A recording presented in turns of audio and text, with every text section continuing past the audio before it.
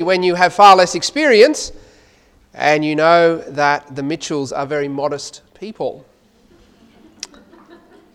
That wasn't a joke. The joke's coming. The joke's coming. That wasn't a joke. There you go. I do know that I have nothing to say whatsoever in terms of counsel for their ongoing ministry. If they've managed to make it through 30 years, then I think they understand a thing or two about what it takes to persevere. So instead, I've decided to talk about Ahab and Jezebel, because when you think of Pastor and Mrs. Mitchell's 30 years of ministry here at Coffs Harbour Bible Church, no, you don't think of Ahab and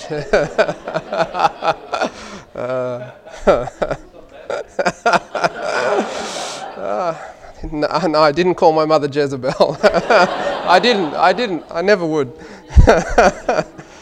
But actually, I do want to talk about Ahab and Jezebel, but perhaps in a way that you've never thought about before.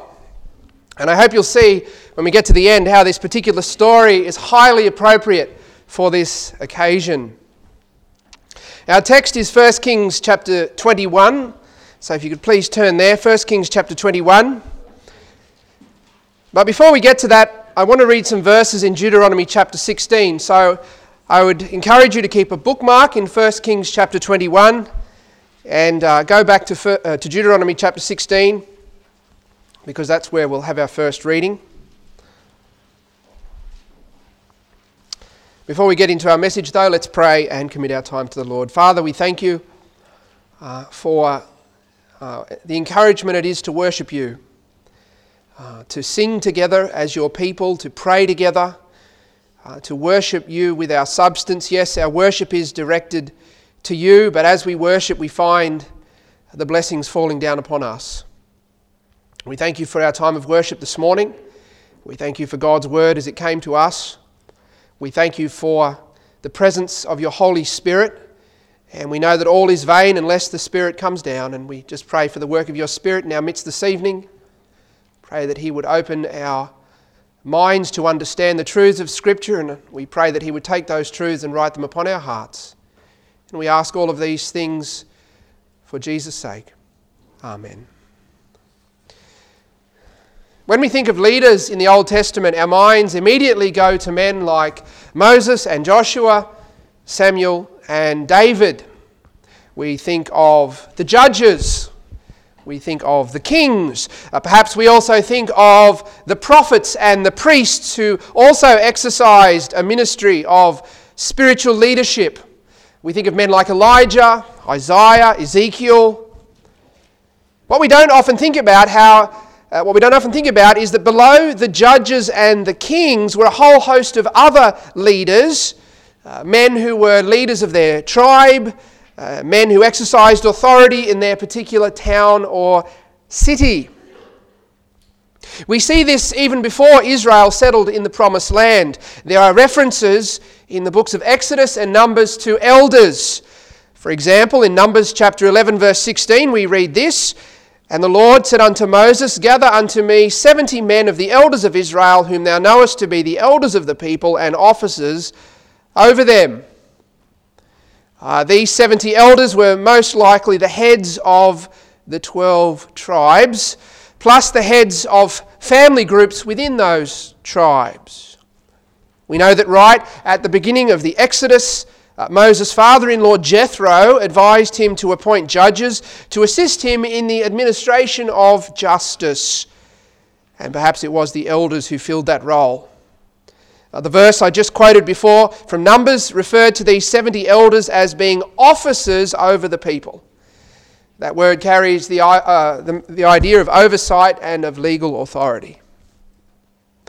Now in Deuteronomy chapter 16 we have instructions for what God's people were to do when they settled in the Promised Land. And I want you to note what Moses said about leaders at the local level, verses 18 through to verse 20. Deuteronomy chapter 16 verse 18. "Judges and officers shalt thou make thee in all thy gates, which the Lord thy God giveth thee, throughout thy tribes. And they shall judge the people with just judgment. Thou shalt not wrest judgment. Thou shalt not respect persons, neither take a gift. For a gift doth blind the eyes of the wise and pervert the words of the righteous. That which is altogether just shalt thou follow, that thou mayest live and inherit the land which the Lord thy God giveth thee. Judges and officers shalt thou make in all thy gates. Every town and city was to have its own magistrates, men responsible for the administration and enforcement of God's law. That's the instruction here. These local leaders were to hear and rule on disputes and so forth, and that made good sense. The national leader, the judge, and later on the king, couldn't possibly hear every case. He couldn't possibly ensure the administration of justice in every town and city in Israel. Notice that these local leaders, these magistrates and officers, were to judge the people with just judgment. They were to be fair and upright in their decisions, and that meant they were not to wrest judgment. That is, they were not to pervert justice. They were not to act contrary to what was right and fair. They were not to respect persons. That is, they were not to show partiality or favouritism. The poor man was to be afforded the same justice as the rich man. The powerful and well-connected were to be treated the same as the weak and the powerless. The judge was not to favour his own friends and family. Neither were the judges to take a gift, it says here. And that refers to taking bribes. Because, as verse 19 says, a gift, a bribe, doth blind the eyes of the wise and pervert the words of the righteous. The summary is given at the beginning of verse 20. That which is altogether just shalt thou follow. It couldn't be clearer, could it? When Israel entered the land, they put this instruction into practice. We don't see too many examples in the Old Testament because the narrative focuses more on national leaders, but we see enough to recognise that there was this system of local leadership, local government, elders who functioned as civic leaders and magistrates. One example that comes to mind is found in the last chapter of the book of Ruth. It was 10 of the elders of the city of Bethlehem who ruled on the matter of ancestral land and the marriage of Boaz to Ruth. Now, I say all of this to give some perspective to the text that I want to preach from this evening. 1 Kings chapter 21, verses 1 through 16. Please, if you would, follow along as I read these verses now. 1 Kings chapter 21, verse 1. And it came to pass after these things that Naboth the Jezreelite had a vineyard, which was in Jezreel, hard by the palace of Ahab king of Samaria. And Ahab spake unto Naboth, saying, Give me the vineyard, that I may have it for a garden of herbs, because it is near unto my house, and I will give thee for it a better vineyard than it, or, if it seem good to thee, I will give thee the worth of it in money. And Naboth said to Ahab, The Lord forbid it me, that I should give the inheritance of my fathers unto thee. And Ahab came into his house heavy and displeased, because of the word which Naboth the Jezreelite had spoken to him. For he had said, I will not give thee the inheritance of my fathers. And he laid him down upon his bed, and turned away his face, and would eat no bread. Poor Ahab. But Jezebel his wife came to him and said unto him, Why is thy spirit so sad that thou eatest no bread? And he said unto her, Because I spake unto Naboth the Jezreelite, and said unto him, Give me thy vineyard for money, or else, if it please thee, I will give thee another vineyard for it. And he answered, I will not give thee my vineyard. And Jezebel his wife said unto him, Dost thou not govern the kingdom of Israel? Arise and eat bread, and let thine heart be merry. I will give thee the vineyard of Naboth the Jezreelite. So she wrote letters in Ahab's name, and sealed them with his seal, and sent the letters unto the elders and to the nobles that were in his city, dwelling with Naboth. And she wrote in the letters, saying, Proclaim a fast, and set Naboth on high among the people, and set 2 men, sons of Belial, before him, to bear witness against him, saying, Thou didst blaspheme God and the king, and then carry him out, and stone him that he may die. And the men of his city, even the elders and the nobles, who were the inhabitants in his city, did as Jezebel had sent unto them, and as it was written in the letters which she had sent unto them. They proclaimed a fast, and set Naboth on high among the people. And there came in 2 men, children of Belial, and sat before him. And the men of Belial witnessed against him, even against Naboth, in the presence of the people, saying, Naboth did blaspheme God and the king. Then they carried him forth out of the city and stoned him with the stones, that he died. Then they sent to Jezebel, saying, Naboth is stoned and is dead. And it came to pass, when Jezebel heard that Naboth was stoned and was dead, that Jezebel said to Ahab, Arise, take possession of the vineyard of Naboth the Jezreelite, which he refused to give thee for money. For Naboth is not alive, but dead. And it came to pass, when Ahab heard that Naboth was dead, that Ahab rose up to go down to the vineyard of Naboth the Jezreelite to take possession of it. Now this story is well known to most of us, and we've probably heard sermons on it before. Ahab was the king of the northern kingdom of Israel. Jezebel, his wife, was the daughter of the Phoenician king, and together they led the nation into apostasy on a grand scale. This is what is said about Ahab in chapter 16, verse 30. It says, And Ahab the son of Omri did evil in the sight of the Lord above all that were before him. Verse 33, And Ahab did more to provoke the Lord God of Israel to anger than all the kings of Israel that were before him. Ahab, and particularly Jezebel, were devoted to the worship of false gods, the god Baal and the goddess Ashtaroth or Astarte. Ahab built a temple to Baal in the capital city of Samaria, and Jezebel had hundreds of pagan prophets on her payroll. Baal worship effectively became the state religion under Ahab's reign, and it was an abomination to the Lord. Not only did it involve devotion to idols, this worship probably included child sacrifice as well as sexual immorality. This wasn't the gentle, earth-loving neo-paganism that wafts around up north where I live. No, this was dark, brutal devotion to malevolent deities. Now, the story in this chapter is fairly easy to follow. Ahab wanted a vineyard that was next door to his palace in Samaria, but the owner, a man named Naboth, refused to sell it. Naboth lived in a town called Jezreel, about 11 kilometres from Samaria, but he owned this parcel of land. And as I said, he would not sell it or exchange it, and that was because he was not permitted to under God's law. The land the vineyard was on was ancestral land. It had come down from his fathers. It was their allotted portion in the promised land, and it could only be sold in the case of extreme poverty.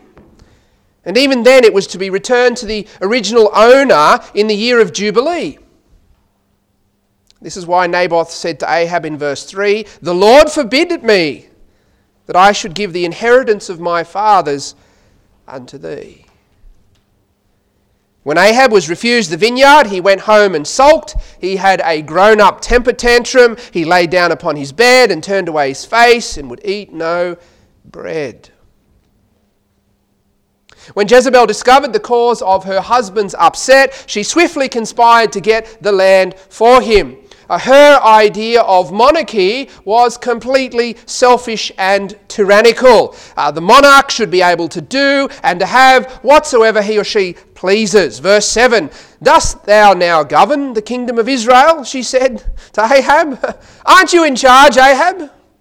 Shouldn't you be able to have whatever you want? Who has greater authority than you? The plan she devised to acquire Naboth's vineyard was quite simple. And yet it had one particularly pernicious feature. Ahab was to be accused and found guilty of committing a capital offence and executed.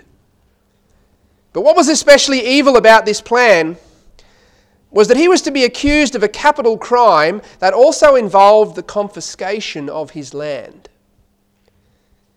Now, Jezebel had no regard for the law of God, but somehow she knew that according to the law, if any individual or a city was guilty of apostasy, of departing from the one true and living God and serving idols, they were to be executed and their houses destroyed.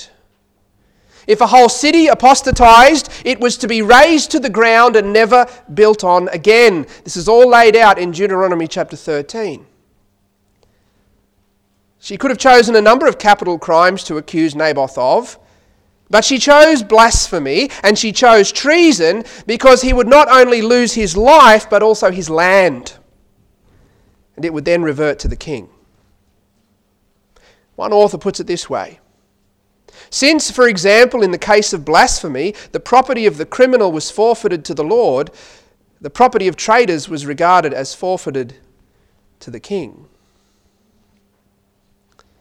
There was also another feature of this plan. We don't find it here. But over in 2 Kings chapter 9 verse 25, we learn that Naboth's sons were killed as well.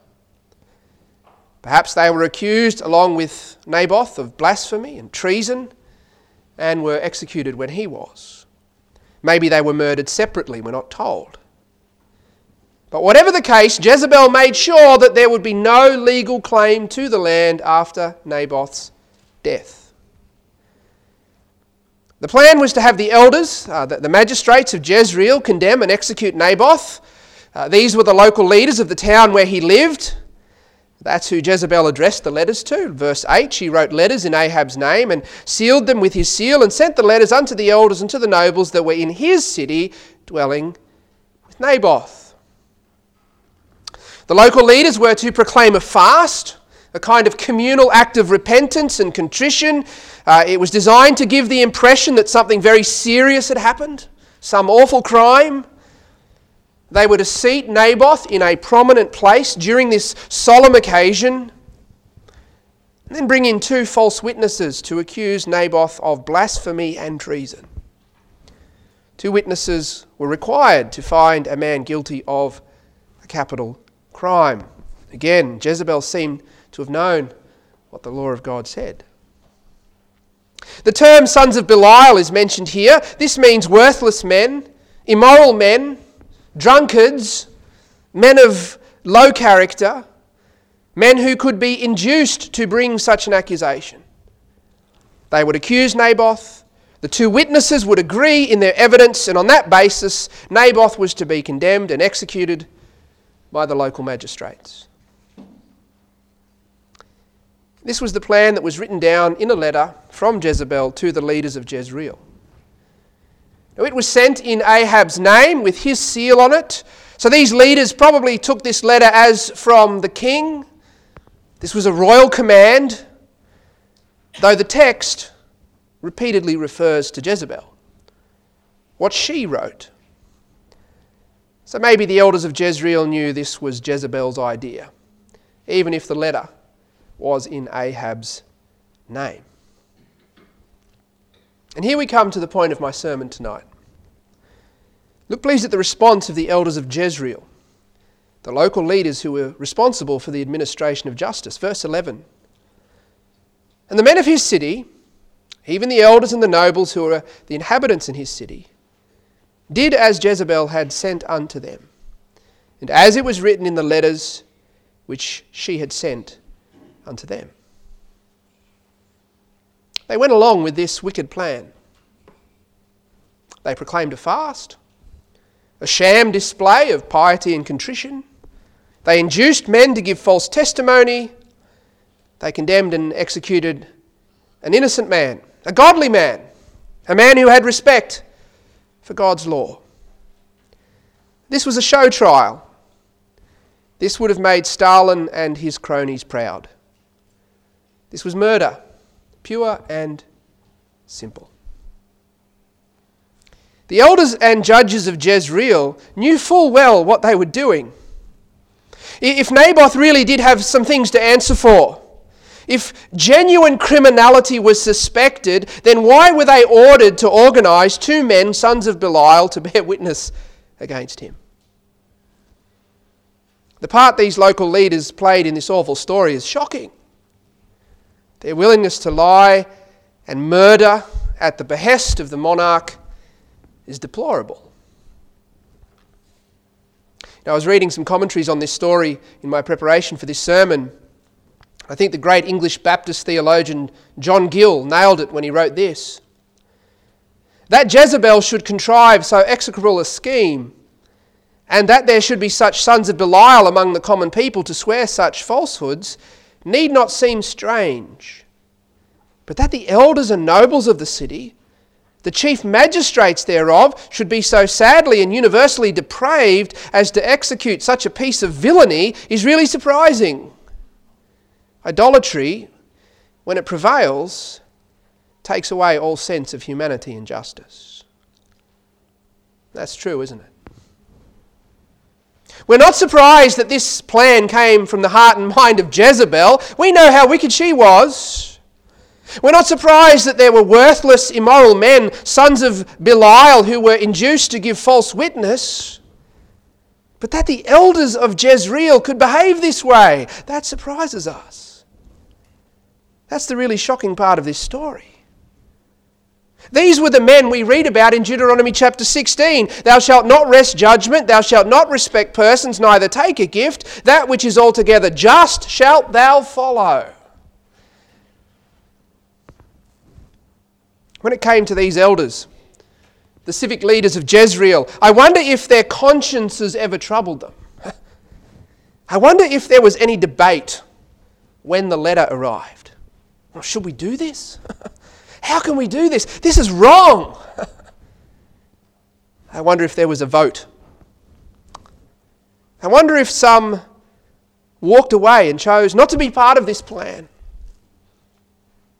Now, the text doesn't tell us, but I get the sense that they just did as they were directed. The record of their actions is fairly straightforward. Verse 11, and the men of his city, even the elders and the nobles who were the inhabitants in his city, did as Jezebel had sent unto them, and as it was written in the letters which she had sent unto them. Now the question I want us to ponder this evening is why? Why did they do something that was so clearly against God's law? Something so evidently unjust and evil. Even if their memory of God's law was a bit hazy, basic human decency, the law written in their hearts would have indicated that this was utterly wrong. I'd like to suggest that there were three possible reasons why the leaders of Jezreel behaved this way. And this is important for us to pay attention to, because there are occasions when we are directed or invited or pressured or tempted to do the wrong thing, to violate our conscience, break God's law. It might be at work. Your superior asks you to do something dishonest or unethical for the sake of the company or to gain some other advantage. What do you do? You might be required at work or at school or in some other setting to support and celebrate behaviours and lifestyles that God calls sin. We know the pressure is on to give our approval to homosexuality, to get on board with transgenderism, to embrace gender fluidity. What are you going to do when it's your job that's on the line?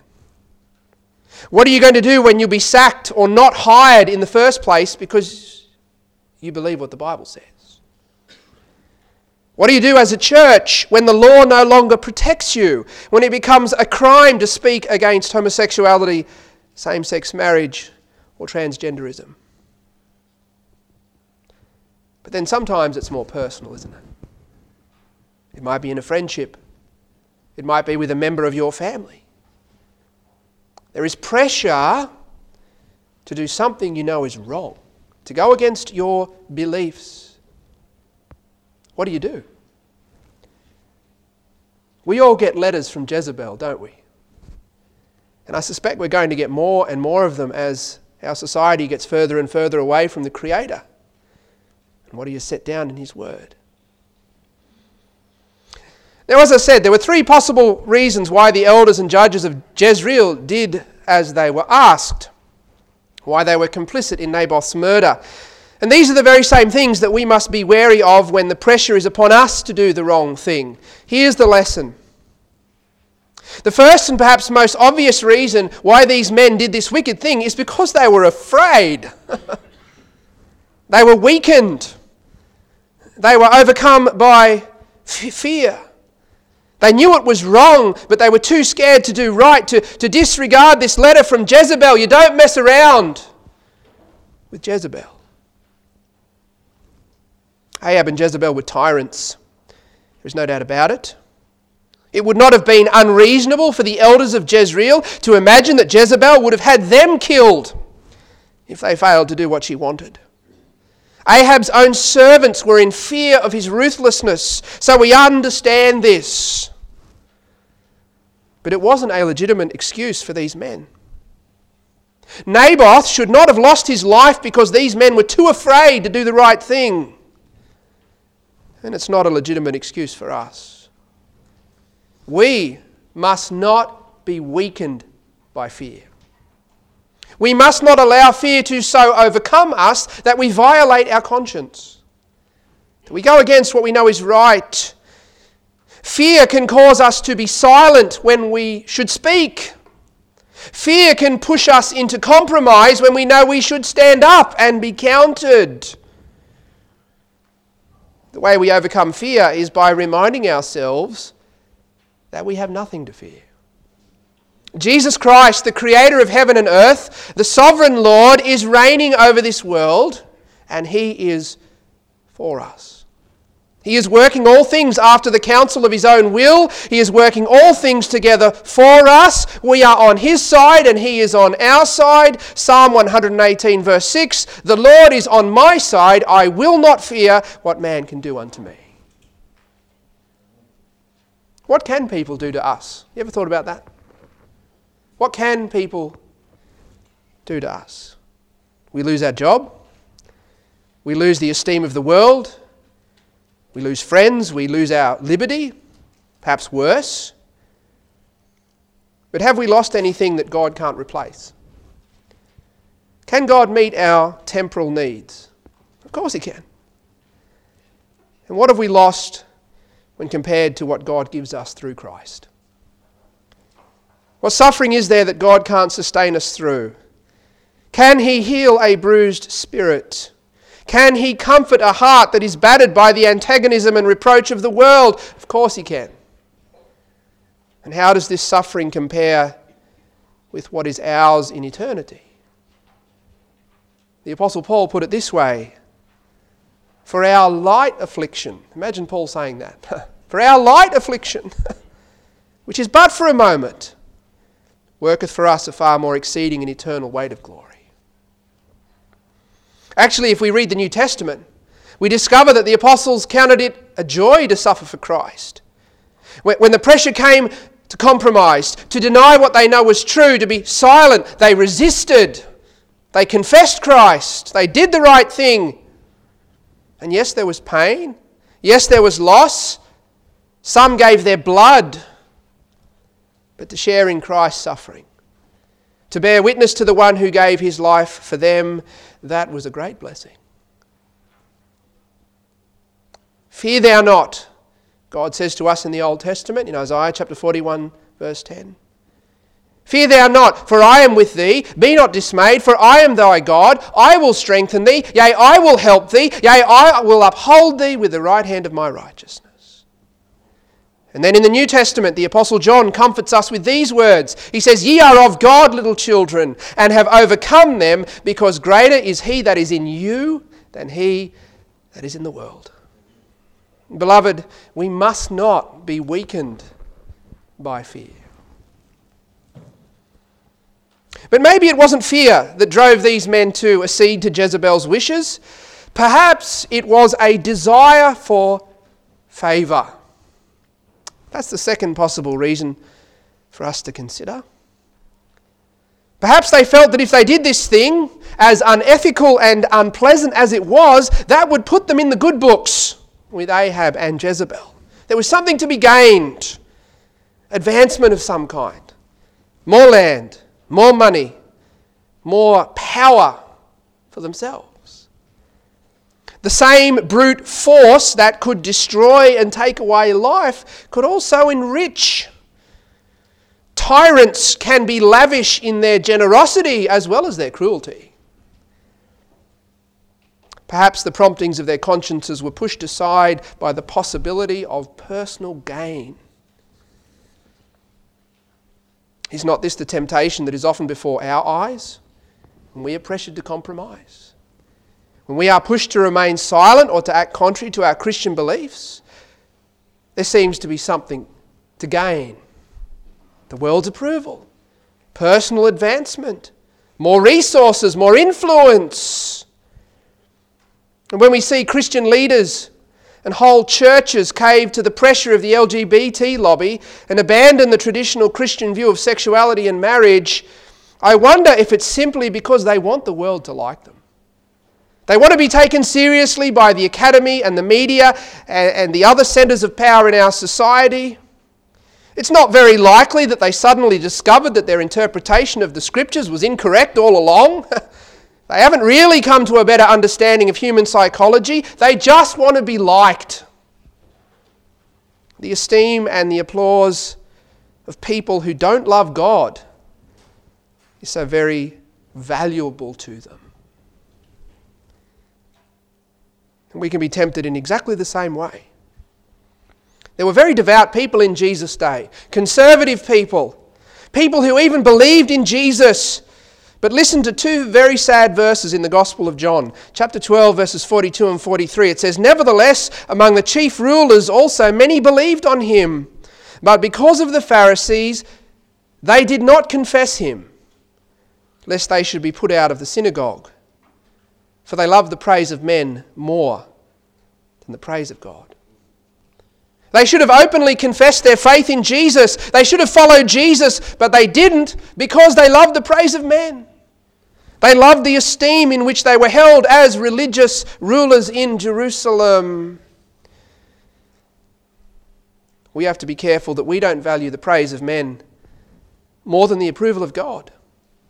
Because if we do, we'll compromise.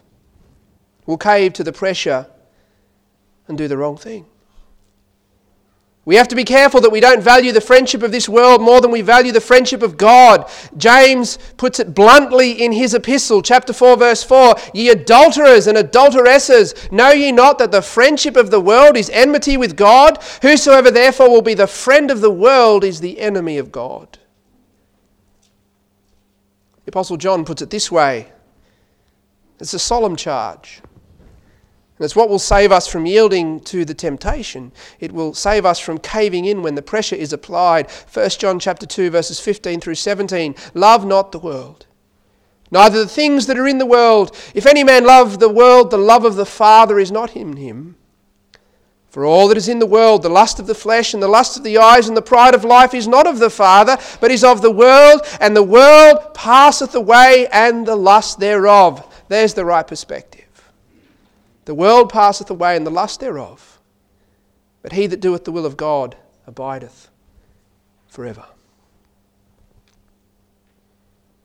It might have been the fear of Jezebel, or it might have been the favour of Jezebel that moved these men to do this wicked thing. Maybe it was a bit of both. And we would do well to learn from their example, to heed the warning. But there is one more possibility, and it's the most appalling. It may have been the case that when the letters arrived from Jezebel, the consciences of these men were completely untroubled by what they were being asked to do. Well, the king wants us to do this? Sure, no problem. Let's get the ball rolling. This is what John Gill was getting at in the paragraph I quoted to you earlier, that the elders and nobles of the city, the chief magistrates thereof, should be so sadly and universally depraved as to execute such a piece of villainy is really surprising. Idolatry, when it prevails, takes away all sense of humanity and justice. Could these men, in the grips of false religion, have fallen so far into sin and moral depravity that killing an innocent man didn't bother them?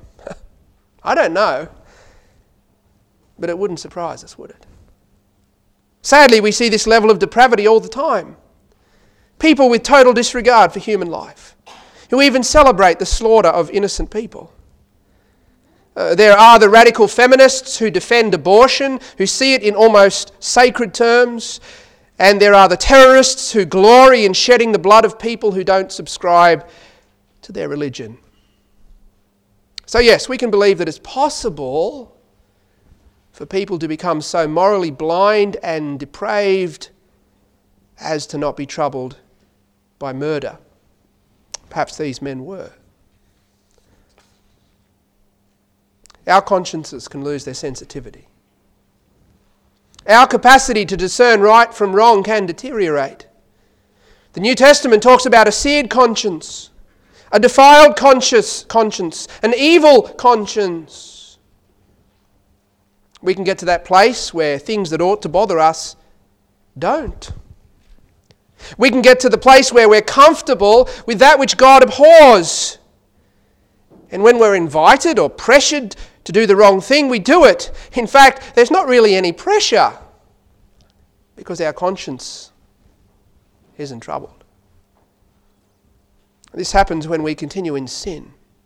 We know something is wrong, but we do it anyway, again and again, and we're unrepentant.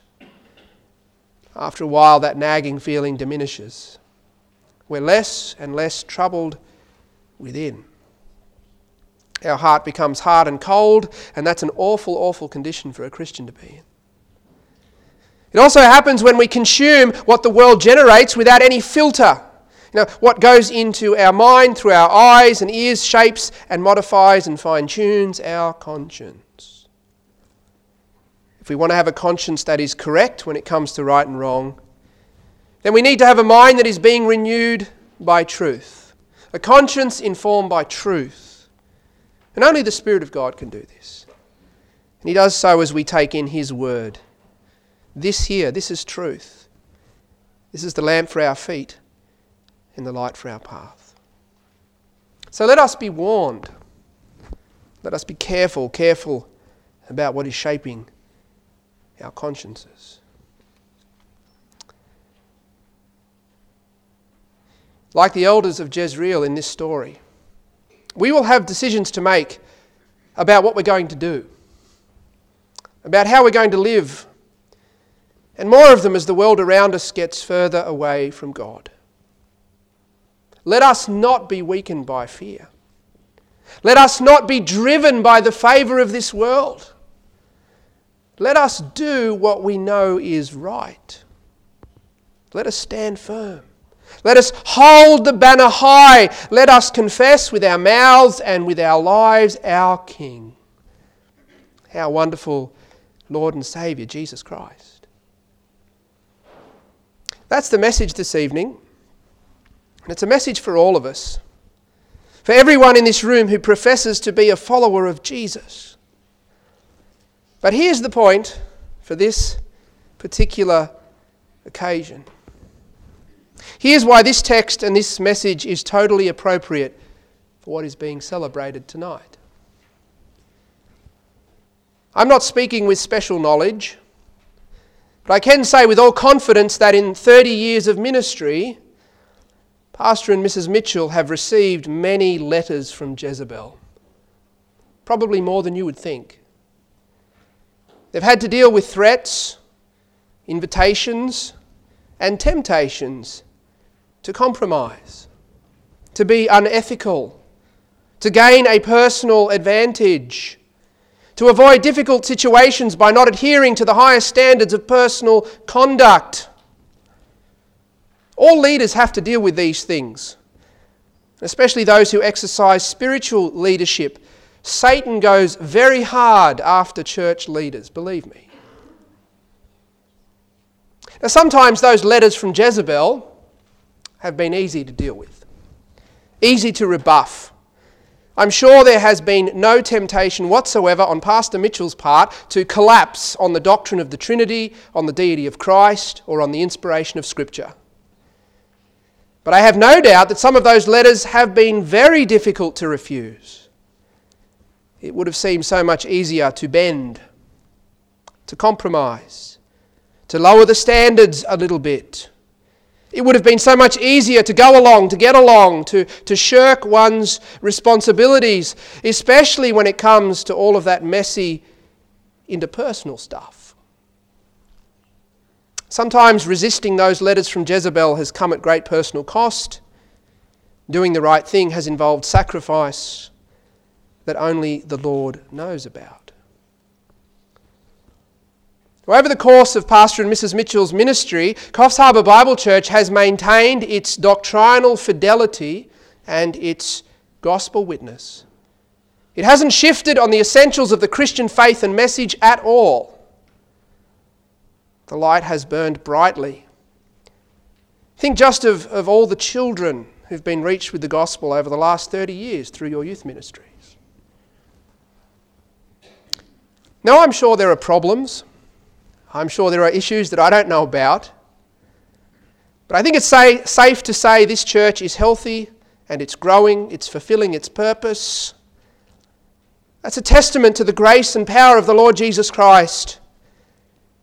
But it also speaks of the personal integrity of your pastor and his wife.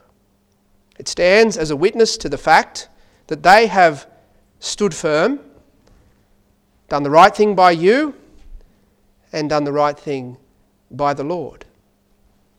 And that is something to be honoured and something to be thankful for. Amen. Let us pray. Father, we thank you for your word as it has come to us this evening. Lord, we know in this world we are often tempted to compromise. Sometimes we're even threatened. The pressure is on constantly to do wrong, to lower the standards, to be a little bit unethical, to take the easier path. Lord, we're sorry that these men in this story took that seemingly easier path and compromised and behaved terribly. And we know that Naboth lost his life because of it. But Lord, I thank you for the faithfulness of your servants here. I pray that you would continue to help them in their ministry and help us all. Help us all to stand firm on the Lord Jesus Christ and by the power of his Holy Spirit do what is right. Father, we thank you that you are indeed a mighty fortress. Bless us now as we worship you again in Jesus' name. Amen.